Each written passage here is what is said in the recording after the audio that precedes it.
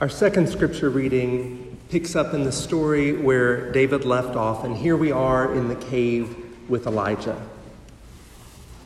At that place, Elijah came to a cave and spent the night there.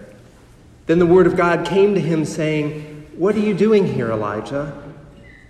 He answered, "I have been very zealous for God, the God of hosts. For the Israelites have forsaken your covenant, thrown down your altars, and killed your prophets with the sword. I alone am left, and they are seeking my life to take it away." God said, "Go out and stand on the mountain before God, for God is about to pass by." Now there was a great wind, so strong that it was splitting mountains and breaking rocks in pieces before God, but God was not in the wind. And after the wind, an earthquake. But God was not in the earthquake. And after the earthquake, a fire. But God was not in the fire. And after the fire, a sound of sheer silence. When Elijah heard it, he wrapped his face in his mantle and went out and stood at the entrance of the cave. Then there came a voice to him that said, "What are you doing here, Elijah?" He answered, "I have been very zealous for God, the God of hosts, for the Israelites have forsaken your covenant, thrown down your altars, and killed your prophets with the sword. I alone am left. They are seeking my life to take it away." And then God said to him, "Get up and go.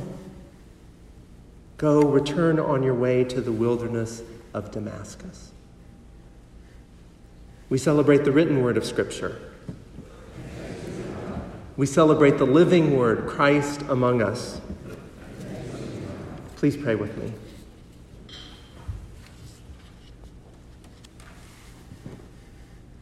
Holy God, you are always with us. Open our eyes to see, our ears to hear, and our hearts to gladly receive your word for us this day. Amen. In this morning's scripture, we find the prophet Elijah cowering in a cave. And we have to ask ourselves, as compassionate, thinking people, what's wrong with Elijah? Because Elijah, he is one of the superheroes of the Bible. He's a powerful prophet. He's the prophet who takes on kings and queens and slays the false prophets of false gods. This is the prophet who, from the very beginning, stands up to the evil King Ahab and Queen Jezebel. When they don't listen, Elijah calls down a drought on the land, then flees from their wrath and survives out in the wilderness. He's fed by ravens, sent by God, who bring him bread and meat. Elijah is the prophet who befriends a widow starving in that drought and miraculously produces a jar of flour that never runs out so that he and the widow's family can survive. And then when the widow's son dies, Elijah brings him back to life. And as we meet Elijah this morning, he's just coming off of one of his biggest victories. Elijah has taken on the prophets of Baal. They were all challenged to set up these big bonfire piles to see whose God would send down the fire. And the prophets of Baal set up their bonfire pile, and Elijah set up theirs, all to see whose God was real, whose God had the power to send the fire. And to make it even harder, they drenched Elijah's bonfire pile with water, and guess who won the challenge? Elijah. Or we could ask, of all those prophets, guess which one is still alive? Elijah. Elijah is a powerful prophet. He is a superhero of the Old Testament. But here he is in this morning's scripture. Here he is just after that, and he's on the run. Queen Jezebel sends this messenger to tell Elijah, "May God do such and such to me if by tomorrow you are not dead." And Elijah takes off, wouldn't you? Elijah goes as far south as he can, and then he leaves his servant, who's probably better off without him in his mind, and he sets off into his own, into the wilderness. And when he can't go one step further, he finds a broom tree. He lies down underneath it, and he says, "I have had enough," and he goes to sleep. He can barely lift his head up off the rock he's using as a pillow. What's wrong with Elijah? Well, you know what I think? I think Elijah is human. I think Elijah is worn out. As my grandmother would say, I think that Elijah's get up and go has got up and went. Elijah has been engaging the fullness of life with the fullness of all that he is, living life with everything he's got, and the world has not been friendly, and life has not been easy. You know, it can't be easy calling down droughts and being hunted down by kings and queens and taking on the false prophets of the false gods, and Elijah gives out. Elijah's exhausted. Maybe he's in the depths of despair. Life and the world are overwhelming. Elijah's get up and go has got up and went, and maybe you know what that feels like. It's hard to live in the world right now. Hard to wake up in the morning and turn on the news because the world seems to have gone mad. Our nation seems to have gone off the tracks. Our national and global problems feel bigger than we could ever fix. And I don't know about you, but I start to feel helpless and overwhelmed. And even closer to home, life. Life can be rich and rewarding, and it can also be overwhelming. It's not easy living life in family. Not easy to raise kids or teenagers or adult children. It's not easy to live through our own aging, through the aging of our parents. It's not easy to live through illness and our deep grieving. During this Epiphany season, we've been talking about the experience of encountering something so much bigger than ourselves. And sometimes what is bigger than ourselves is life. Wherever we are, whatever the nation, community, or family, we know what those days feel like when the alarm goes off and we just want to pull the covers up and stay in bed. We know what it's like when it feels like our get up and go has got up and went. And that's where we find Elijah this morning, asleep on a rock in the wilderness under a broom tree. And so just this morning, I suggest that we just lie down there with him. Because life is hard. Pull up a rock for a pillow. Pull the covers back up. In any place that we are weary, in any place that you are weary, let's just crawl up under that tree with Elijah and listen for what God has to say next. And the first thing that God has to say through an angel, God's messenger, is this. An angel comes and touches Elijah's shoulder and says, "Get up and eat." And Elijah opens his eyes and sees a cake of bread baked over fresh coals and a jar of water. There in the middle of nowhere, a bite to eat and a cool sip of water on a dry, dusty day. And Elijah drinks and Elijah eats, and then he crawls back over under that broom tree and he goes right back to sleep. And then the angel comes back later and touches Elijah and says, "Elijah, get up and eat, for the journey is too much for you." The angel knows. God knows life is hard, that the way can be too much. There's no judgment or shame because Elijah has given out, just a word of encouragement and a bite of bread and a jar of water. And that's a start. Elijah gets up and walks a few miles further to Mount Horeb and finds a cave for shelter. And that's where we hear the second thing that God has to say. God finds Elijah in that cave and says, "What are you doing here? Why are you here?" And Elijah thinks he understands the question, so he rattles off the list. "Your people have rejected you and me. They've killed all the other prophets. I'm the only one left." But you know, I think that's really not what God was asking. But we'll come back to that. Because God's going to give Elijah one more try at the question. And so we get to the good part of the story. This is maybe the part of the story that you remember from Sunday school growing up or that you've heard preached before. The third thing that God says, and God says, Elijah, get up and go stand at the mouth of the cave and wait for God's presence. And we know what happens next. There's a mighty wind that shatters stone. But God's not in the wind. There's an earthquake. But God's not in the earthquake. There's a fire, but God's not in the fire. And then after the wind and after the earthquake and after the fire, in the way we probably heard the story as children, there is a still, small voice. Or today's translation, the sound of sheer silence. Or I might translate it like this, a small, quiet whisper. And God asked the question a second time. Elijah, why are you here? And Elijah starts with that list again, the list of his worries and woes, his very real problems. But I don't think that's what God means when God says, why are you here? God is inviting Elijah to see God's presence.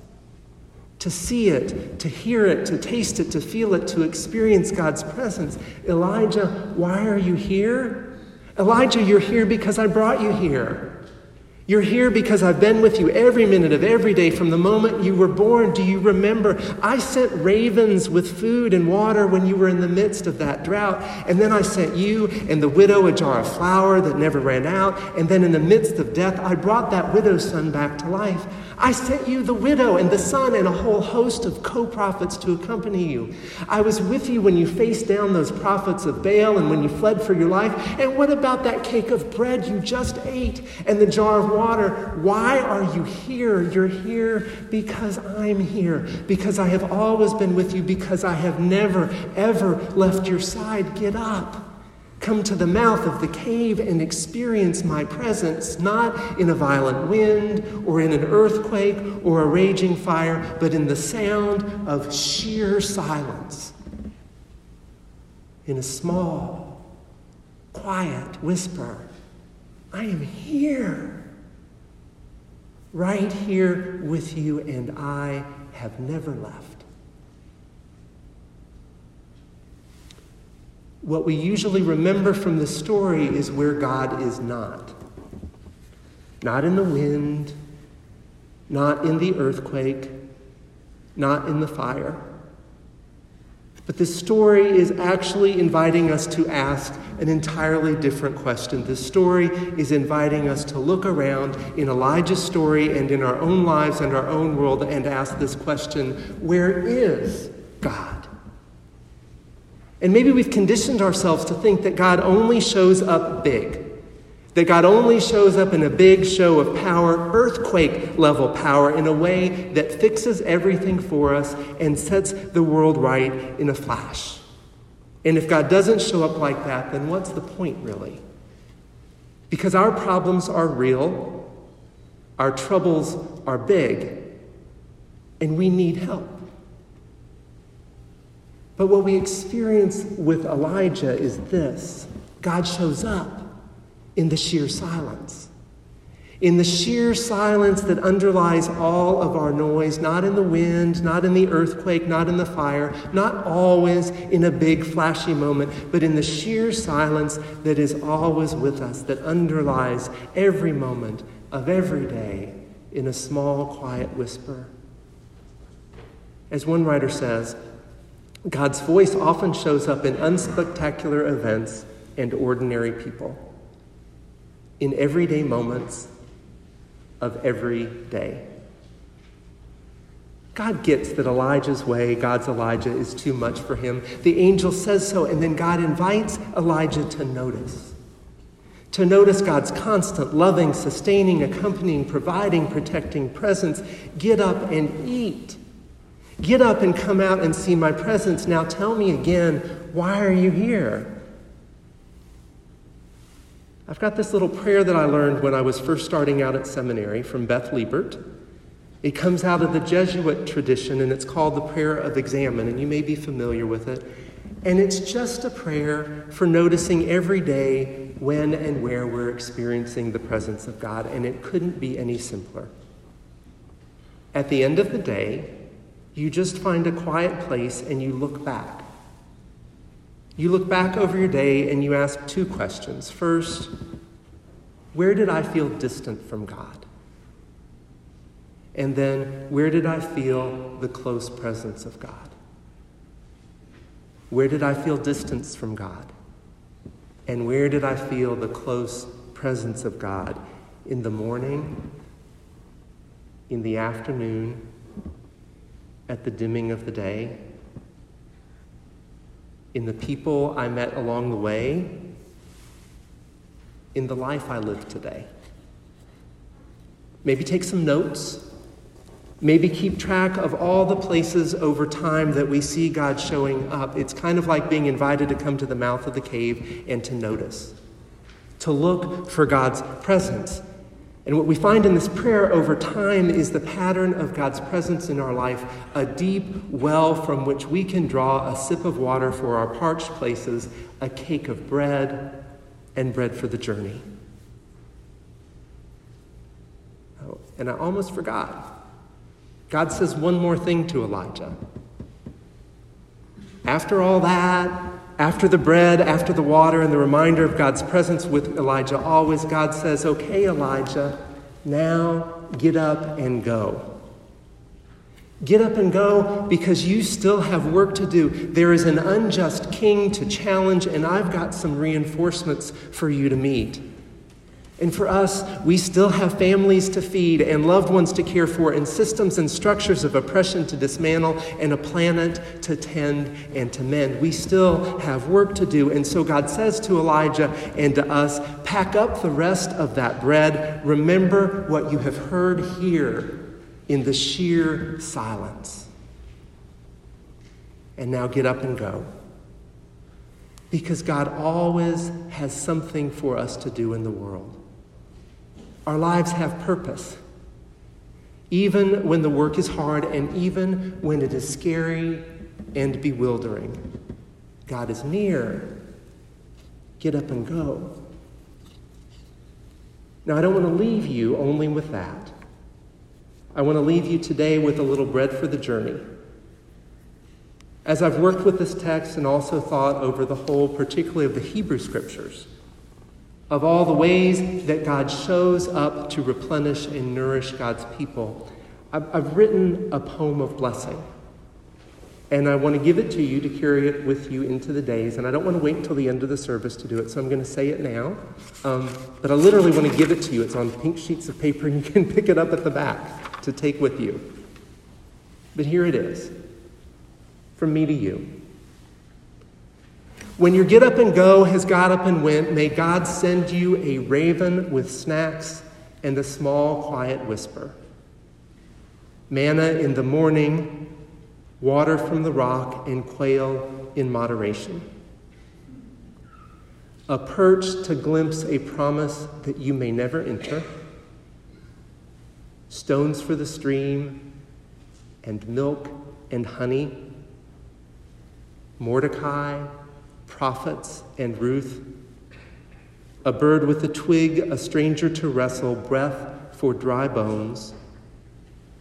A friend with an arrow, and a midwife or two. And then, when you have eaten and slept, and maybe even before you are ready, may you get up and go.